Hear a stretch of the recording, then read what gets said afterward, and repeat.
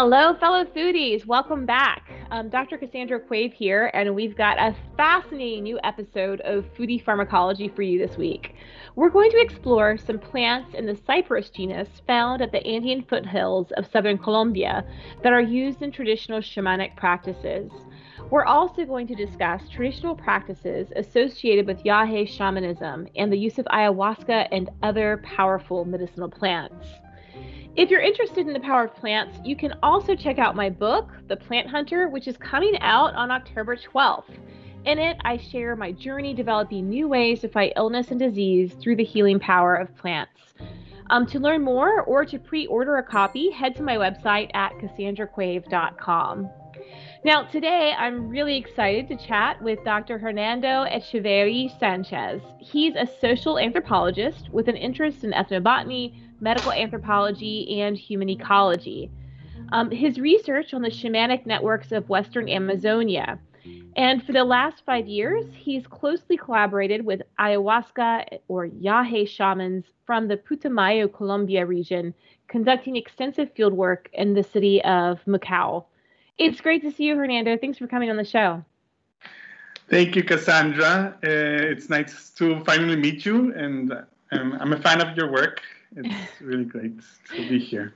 Thanks. Well, I'm excited to speak with someone who knows so much about, the western part of South America. It's kind of where I got my first exposure to ethnobotany, just a little bit further south from you in Peru. Yeah. And I actually encountered some of the plants that you're doing a lot of really fascinating research on. So I'm really excited to learn more about these traditions in Colombia. Why don't we start with just giving us a bit of an overview around what are shamanic networks and how do shaman exchange knowledge throughout the western part of South America? So in Colombia, what we call Yahe, or what most people call ayahuasca, exists very separate from like Peruvian or Ecuadorian or even Brazilian shamanic practices. In Colombia, the Yahe shamans are a very unique type of traditional medicine tied to different ethnicities what we or Colombian anthropologists call the shamanic networks or the people of Yahe. These people live mostly in Putumayo, Colombia, which you might see a picture of the map. It's south of Colombia, near the border of Ecuador. So the river Putumayo is the border between Ecuador and Colombia, and just above the Rio Putumayo, we have the region, which is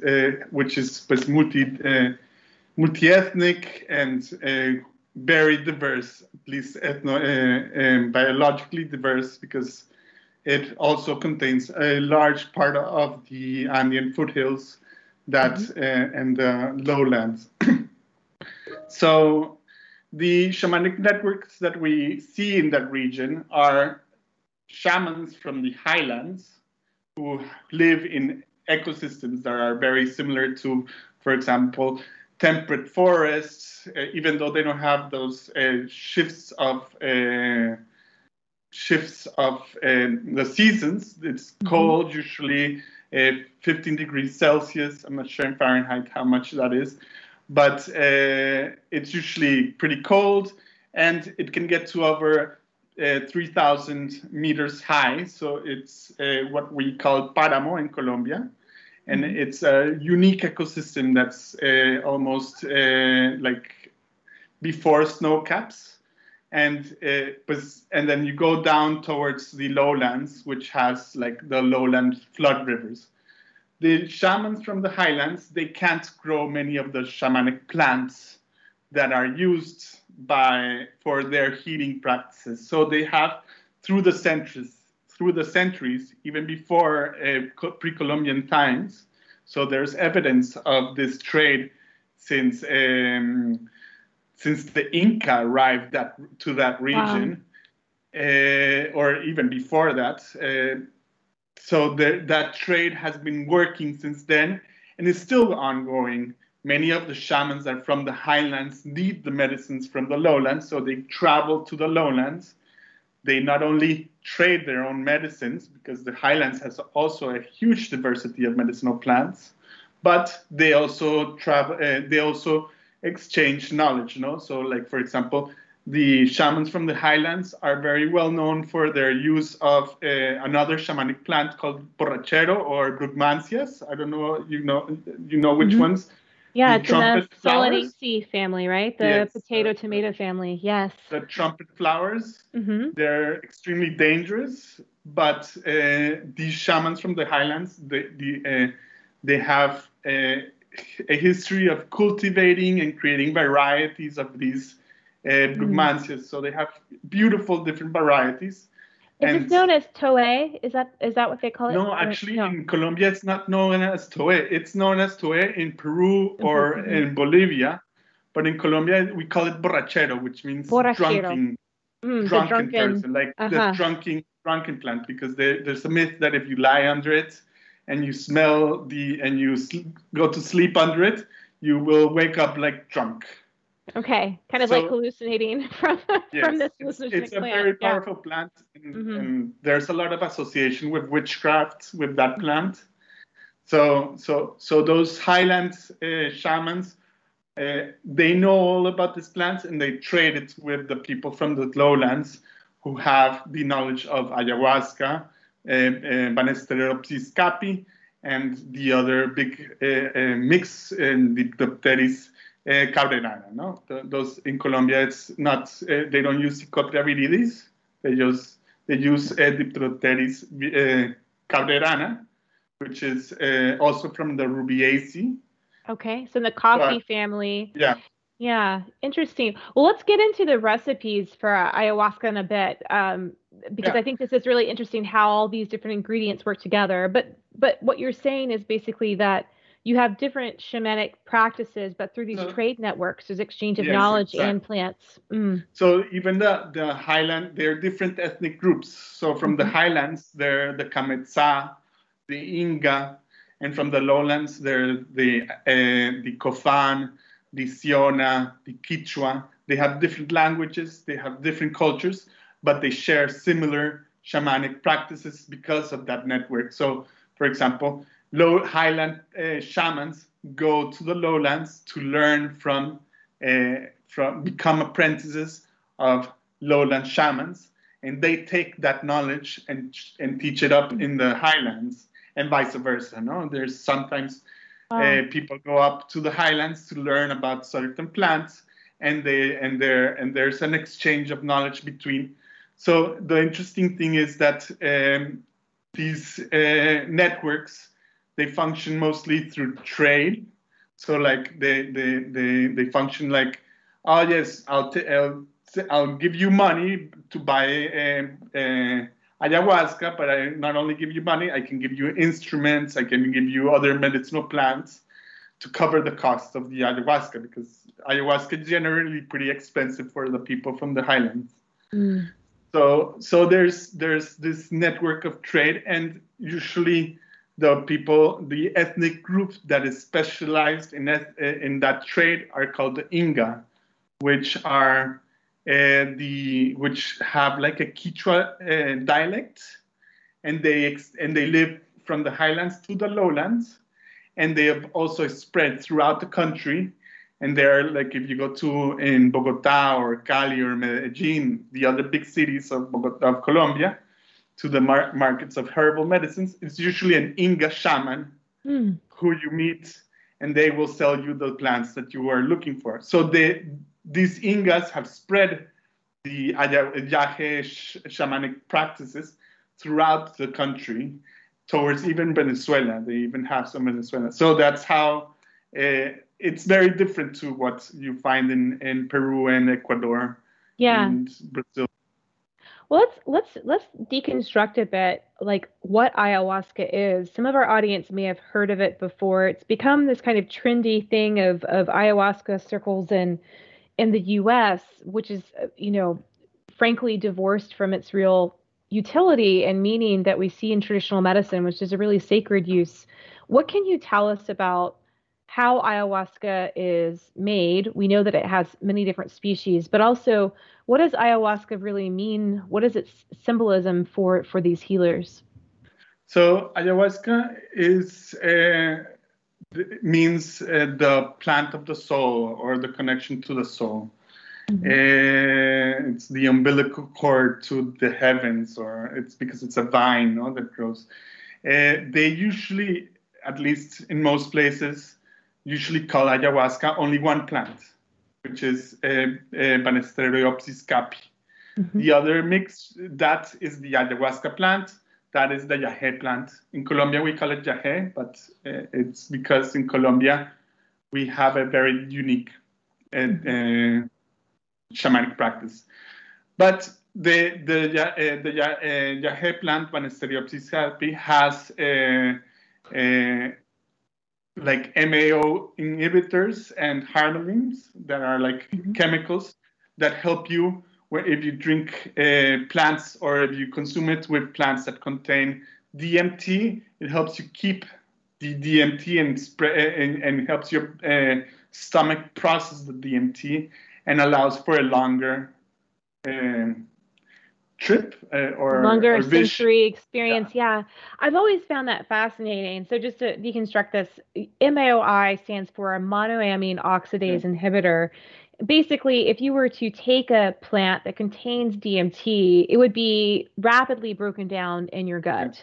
But in the presence of the MAOIs, it slows that breakdown down, and then you have, instead of a very rapid breakdown, it stays in your body longer, and you have an experience that can last in terms of hours, right?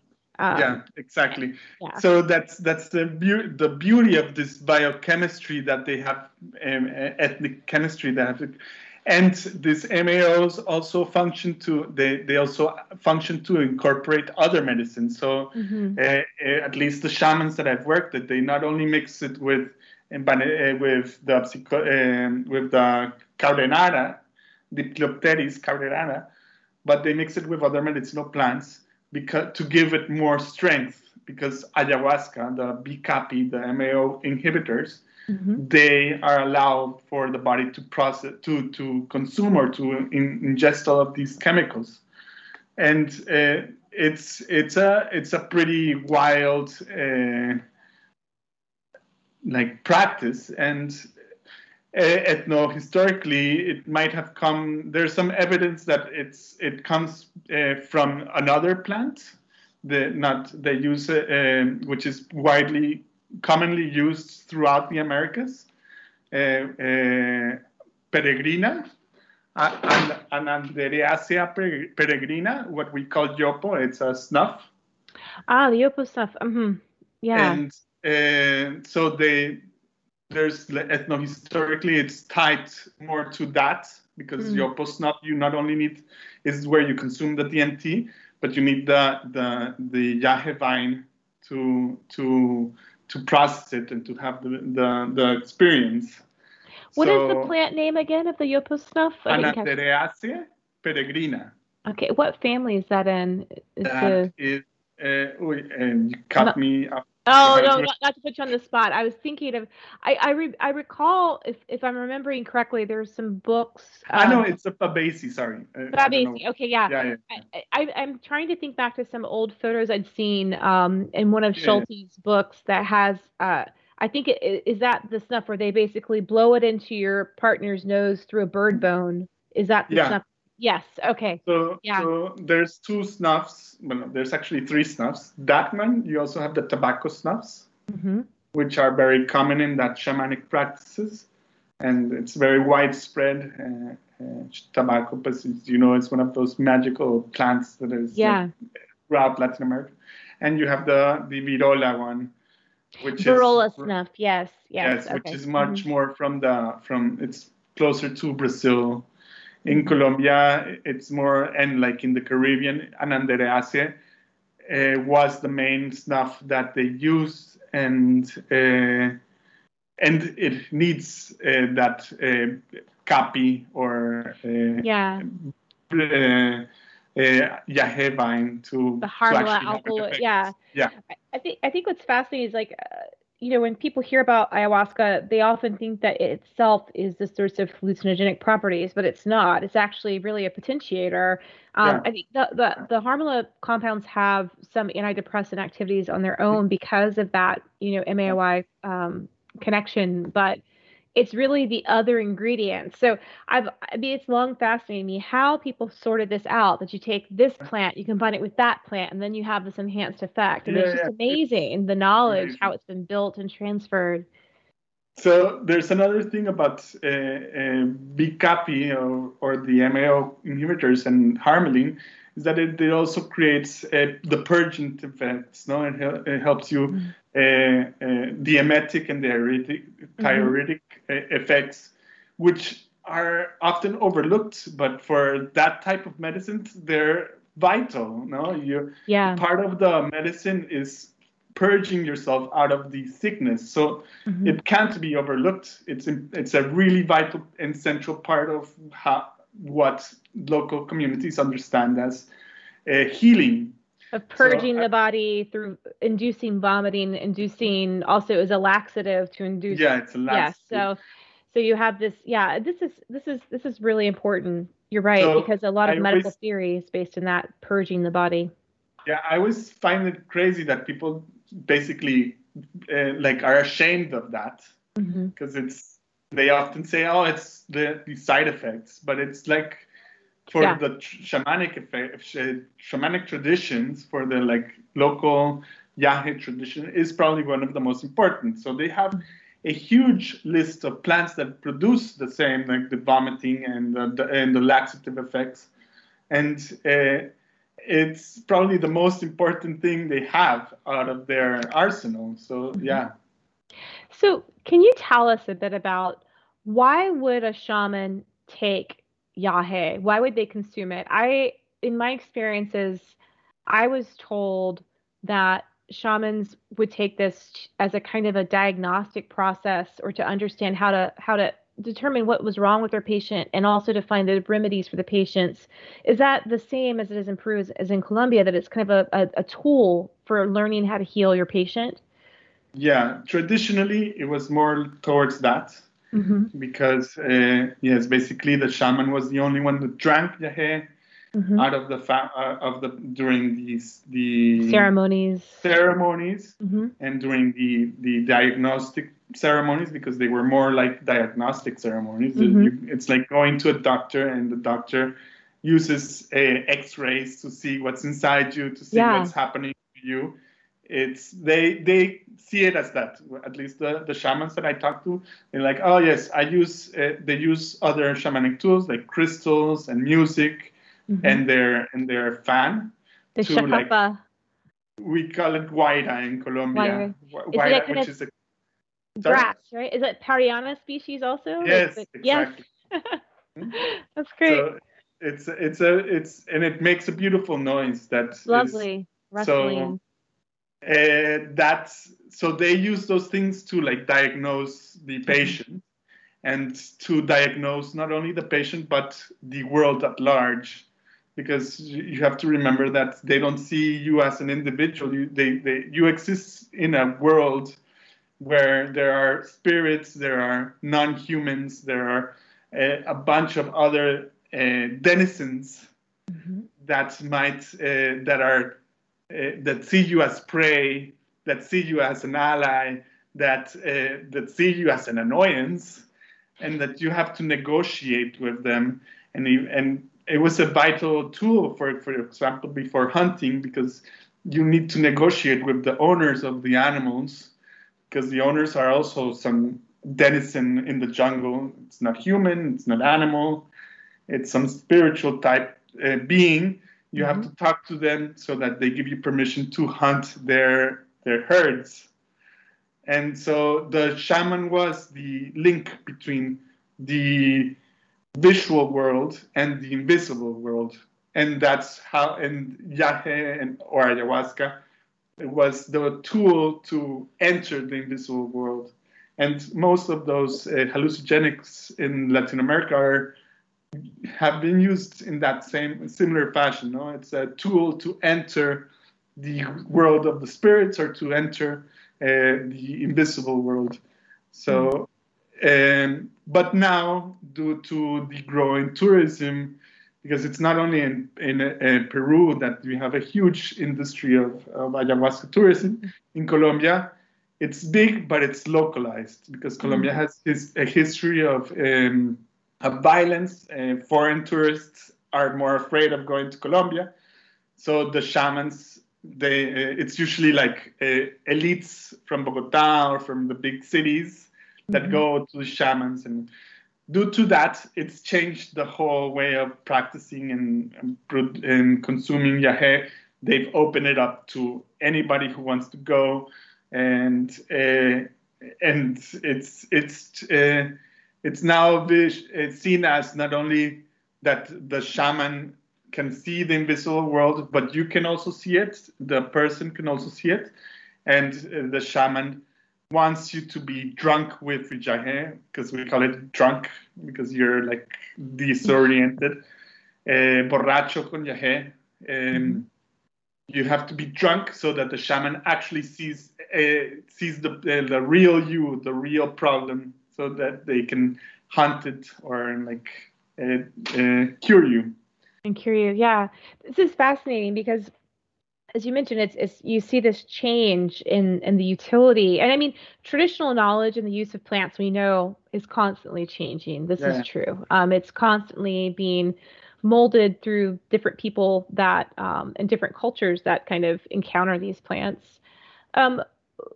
When it comes to the use of yahe outside of the diagnostic realm and more of kind of a in some ways, it's being used also for mental health treatments. What can you tell us about that? And there are some dangers with that as well because of the MAOIs. If you're on medications already for mental health, it could prove quite deadly, even if you mix those medications.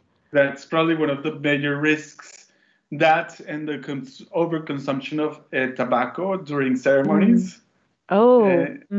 That's one of those big things that people just assume that it's fine, and they just go and drink yahe, and it has a huge effect on them and can cause death. And it's really important for anybody who's listening to be careful with that type of them if they're interested in this topic. Tobacco is also, I feel like, one of those things that people don't talk about, but it's really dangerous because if in high enough doses, and you consume tobacco, and they consume tobacco in different forms, cigarettes, like cigars, the snuff, the ambil, which is the paste, and if you consume too much, it can also poison you because it's nicotine is a poison at the end of the day. So so it's very important for people to be aware of these things if they're interested in this type of plant. This type of medicine. This is another interesting point because when we think about tobacco, it's become so commonplace across the globe. It's so accessible, but historically it was a ritual plant. It still is a ritual, ritually sacred, an important plant. But you're right. The levels of consumption and modes of consumption can certainly be toxic if you take too much of anything. I think there's this misconception that people have that anything that's natural is safe when it is not. There are a lot of things in nature that will kill you if you take too much of them. Yeah, and that's the case with most of the traditional medicines. The shamans, they have their own recipes. They have their own lifelong experience that they've managed to and tradition, because it's also like a huge tradition of like how much you should include of certain plants, which prevents many of these problems of like overuse or like self-poisoning. So if it's important to know this because there will be a lot of new shamans because of the interest. There's so many young new shamans who are just decide to become a yahe, and they don't really have any training. They don't have the long tradition of moving through those networks of shamans, and they can do harm, and they can actually cause harm to people. And it's it's a risky world to negotiate if you're going to that landscape. So. Yeah. Well, and I think, like as you say, like the importance of that long tradition of training and of learning across environments in the highlands and lowlands can't be underestimated. Is that knowledge is key. I know that, well, not just with ayahuasca, but with many other powerful medicinal plants, there's a lot more that goes into these formulations than just the identity of the plant.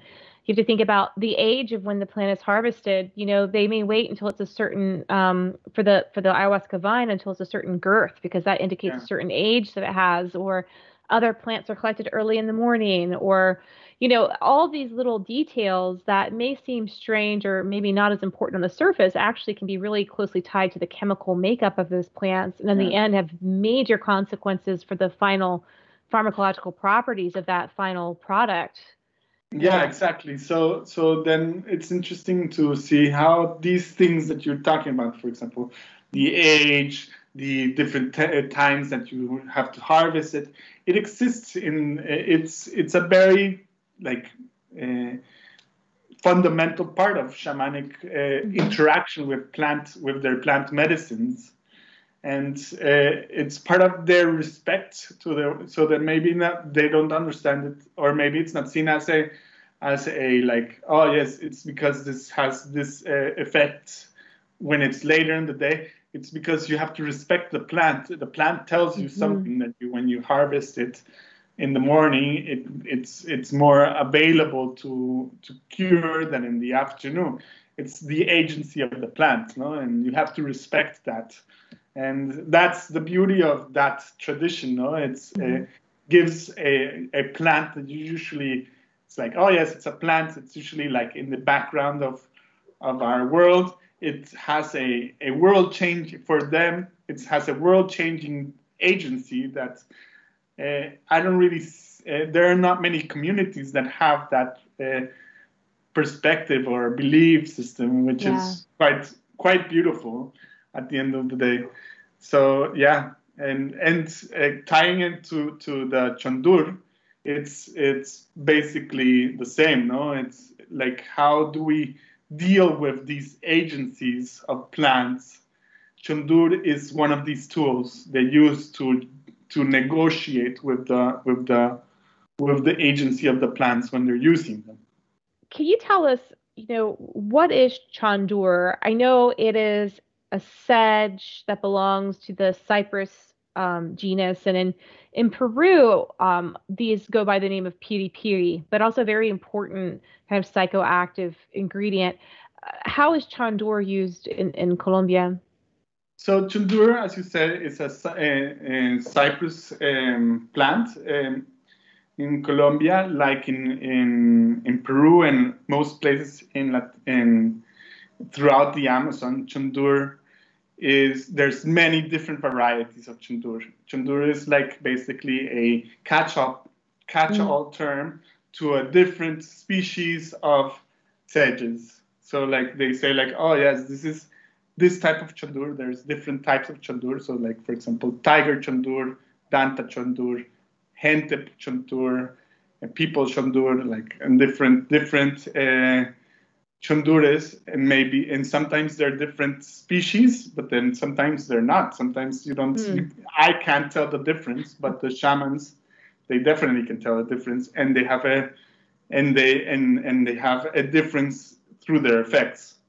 So it's a very conspicuous plant. You can't barely see it when you're walking through the forest, but the shamans are constantly growing it. They have their own collection of different Chundures. It's pretty easy to grow. You can get the little rhizomes and just put it in the ground, and it grows pretty easily. And how they use it is they use those rhizomes, they smash them with like a wooden mallet, and then put them in alcohol. Chandur, the species of Chandur that I identified most was Cyperus articulatus, which is also a very important cypress for perfume industry. It has a beautiful, interesting, aromatic, like musky smell that lasts for a long time. Mm-hmm. And when they put them in the alcohol, it infuses the alcohol with the essential oils of the chundur, and it makes the alcohol smell of chundur. And they use it by blowing it, no, like how shamans, they drink a little bit and then they blow it. Just kind of like spit out in like a fine mist like, onto the patient, or exactly onto the wow. patient. Mm-hmm, mm-hmm. And then you end up with the smell of chundur, and they use it to cleanse. They use it, so like for example that Huayra fan, the fan that we were talking about, Mm-hmm. they commonly they blow at it with the chundur, they clean it. So it's a very important plant for the cleansing ceremony, which is like it's the vital part of shamanic practices. No, it's not ayahuasca is the showy, but like yes, everybody is interested in that. But cleansing ceremonies are what you do is when you're feeling sick, you go to a shaman and they will cleanse you, and they will see, and then they might say like it's usually tied into like spiritual diseases, so mal de ojo, bad eye, brujeria, sometimes witchcraft. So it's tied to like local spiritual diseases. And chundur is like a vital part in the ayahuasca ceremony because of that cleansing practice. So they use it. They blow chundur throughout the maloca, throughout the ceremonial place. They blow chundur to the where they put the yahe. They blow like into the cups. Mm-hmm. They blow chundur into the air. They blow chundur into each patient. It's cleaning the space, more similar to I think in Peru they use some smudging agents, no, some instances, but in Colombia they use chundur primarily. Chundur this way. And it's quite fascinating because it has a very particular set of moments during the ceremonies that it's used. So you use it at the beginning, 2 times during the ceremony, and at the end. I found the most interesting in those 2 moments during the ceremony because for the shamans, for the patients who are having some trouble with the ayahuasca, with the yahe, it is a calming agent. So they blow chundur at you when you're feeling, when the person is feeling like he can't walk right, when the person is going through like a strong effect. It helps the shaman manage the ceremony. And that's why it's such an important tool, because it allows for the shaman to guide the person. So like it not only guides you through it gives you temporality, no? It also gives you like the ritual moments when you now this is where we start from this is where we change the dynamics, and they tie it up with music, with the Huayra fan. And it's interesting because with ayahuasca and DMT, you have some synesthesia where the smell produces certain effects, and certain effects like visual effects. So when they do a cleansing with the chundur, it produces an effect of well-being. And I have reports of people saying like, oh yes, I see like beautiful things when they're blowing chundur at me, because that smell changes what they're seeing or how they're having their experience to like a more calm, more peaceful like mindset, you could say that.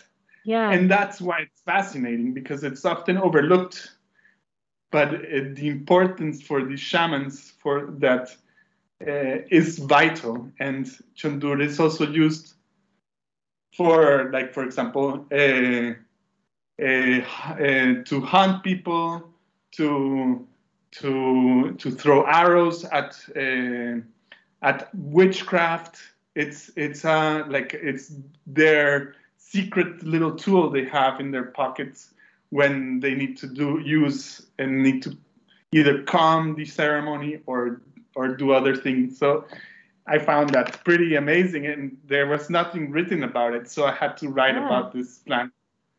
Yeah. It's fascinating. Well, I think one of the things that attracts me to this genus in particular is also some of the studies have been done with the fungal endophytes that are involved with this plant. And so there's the question of who's producing some of the chemistries in these plants. Is it the fungal endophytes, or is it, the plant itself, or are both necessary for the final products?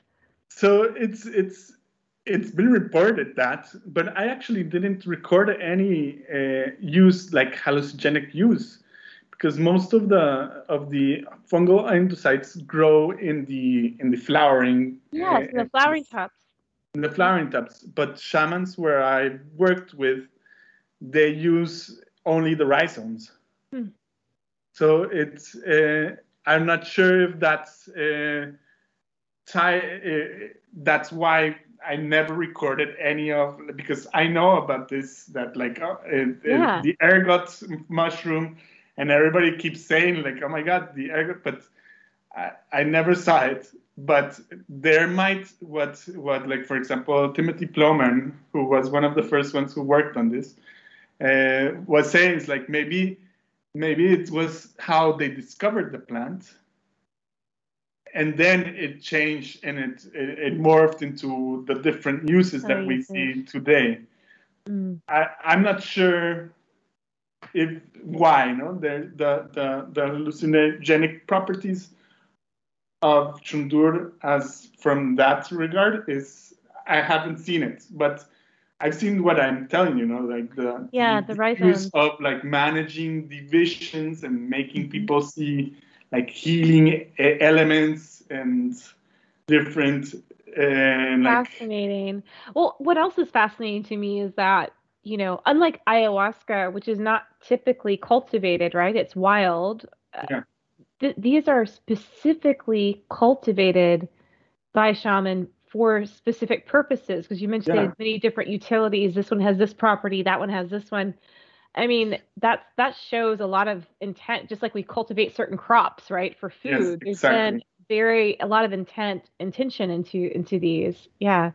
Yeah, exactly. It's fascinating. And then you have, like, in the paper I only specify two plants, one which is tied to the jaguar shaman, because the shaman has a tie to because the jaguar, there's a lot of symbolism in how the shaman hunts the disease in you as a jaguar hunts in the forest. And the air is another big waira, or air is another big symbolism that ties to like breathing. A lot of how people understand life comes from how they breathe.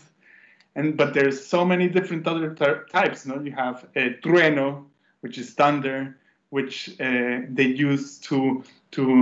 I've heard so many beautiful stories. Like a shaman, one of the most powerful, because it's a lot of the tradition in that shamanic. It's about stories about how, like, other shamans, like hero stories.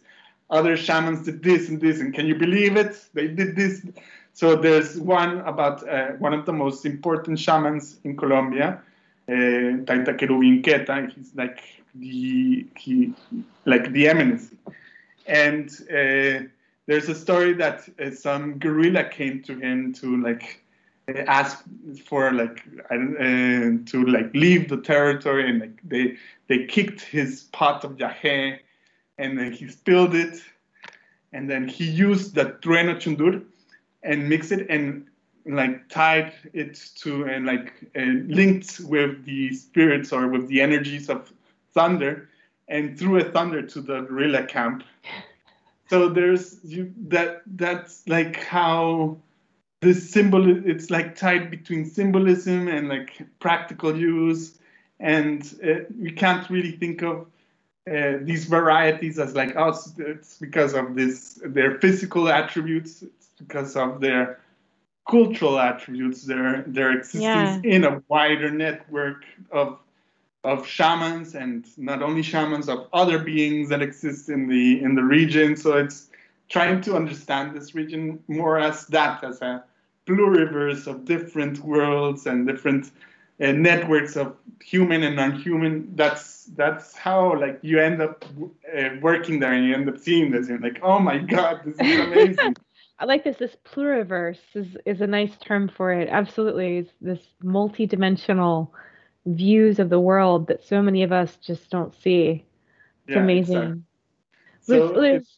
There's two other things I want to get onto before we run out of time. Yeah. And the first one is, what is multi-species ethnography? What is that about?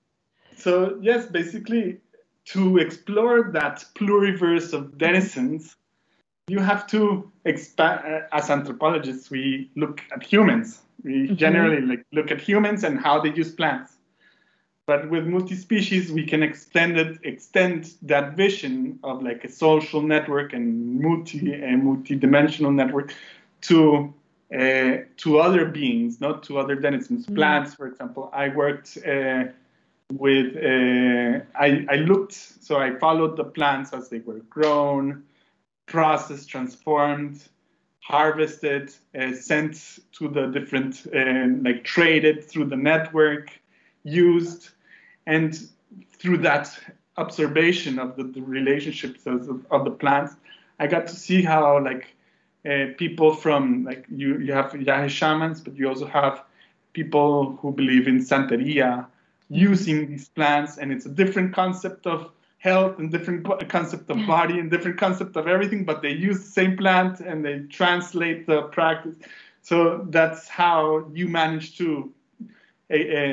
That's how I managed to explore these, because there's so many. There's so many different paths and divergent paths. Yeah, that's a really good point. I mean, I think people forget too that within the entire Amazon, there are over 400 different tribal groups too, and each group has its own language, way of seeing the world, ways of medicine, ways of being. Yeah, exactly. And you have to include colonos, white people, the Afro-Colombian or Afro-Brazilians, the rubber trappers. They all have different ways but then there are certain things that they share.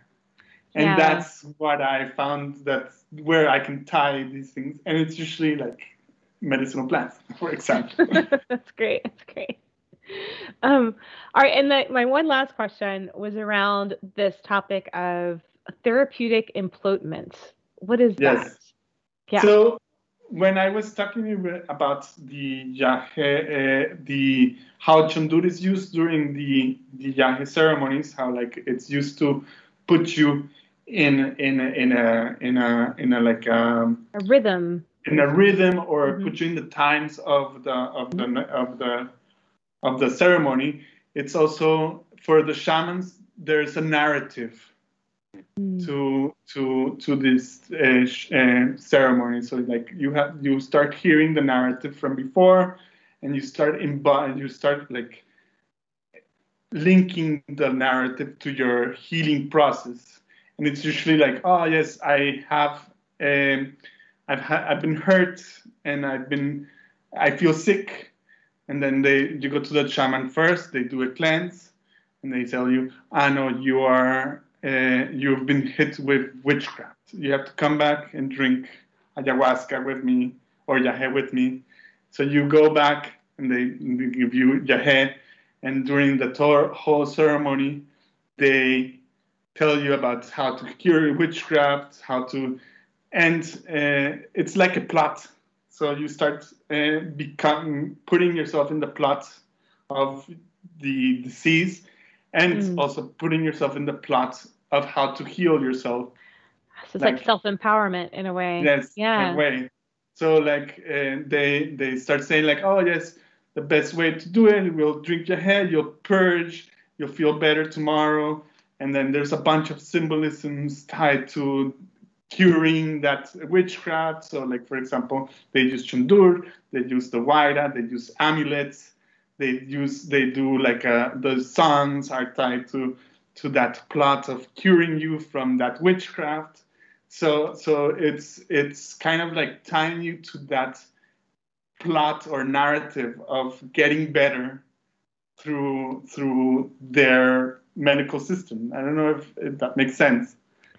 Yeah, So it's kind of making you part of the story where you're really the key to healing yourself. exactly. Yeah.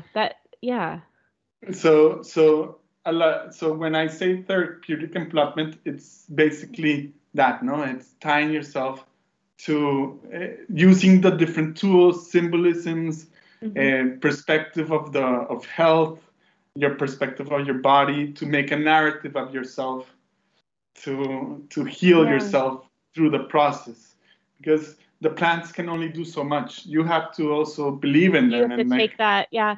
And that's it's so interesting because in kind of the broad Western medicine, we often are very separated from our ability to treat our own diseases. It's considered something else that we must give ourselves over into the hands of the Southern medical system and have faith that it and hope that it works. But here it's more about, it seems like you are an integral part of the story, of the yeah, storyline. even And in Western yeah. medicine, there's symbolism. No, the doctor wears white.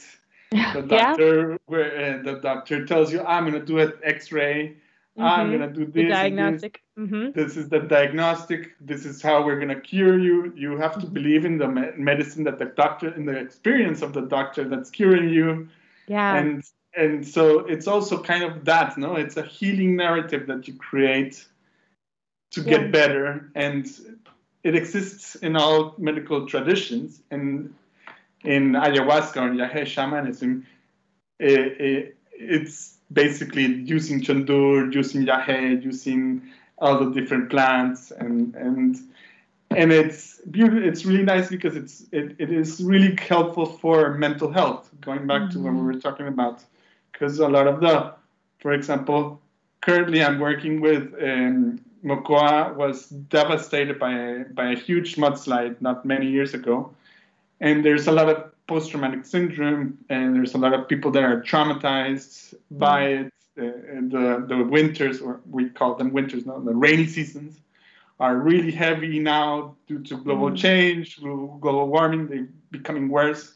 So people are afraid of their rivers and their land and their forests, and they're starting to go to the shamans, and the shamans are like giving them the plot, like, oh yes, you have to be calm, you have to respect the rivers, you have to kind of understand it, and that helps people understand what happens, and that helps people like deal with their trauma and kind of Yeah. accept it and move on and like grow with it. So like, yes, it's beautiful that it's well known that some psychedelics are useful for Mental health trauma. and trauma. Yes, and mental health, but it's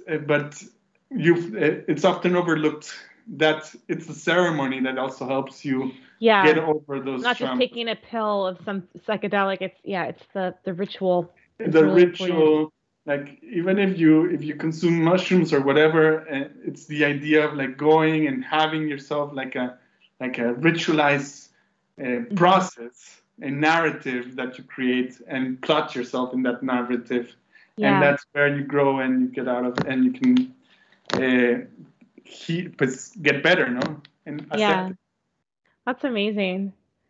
Well, this has all been super fascinating. We're out of time now, but Yes, I'm I sorry. do have one last question I like to ask all of our guests, and that is, what is your favorite dish from this region? What's your favorite food from this region where you work?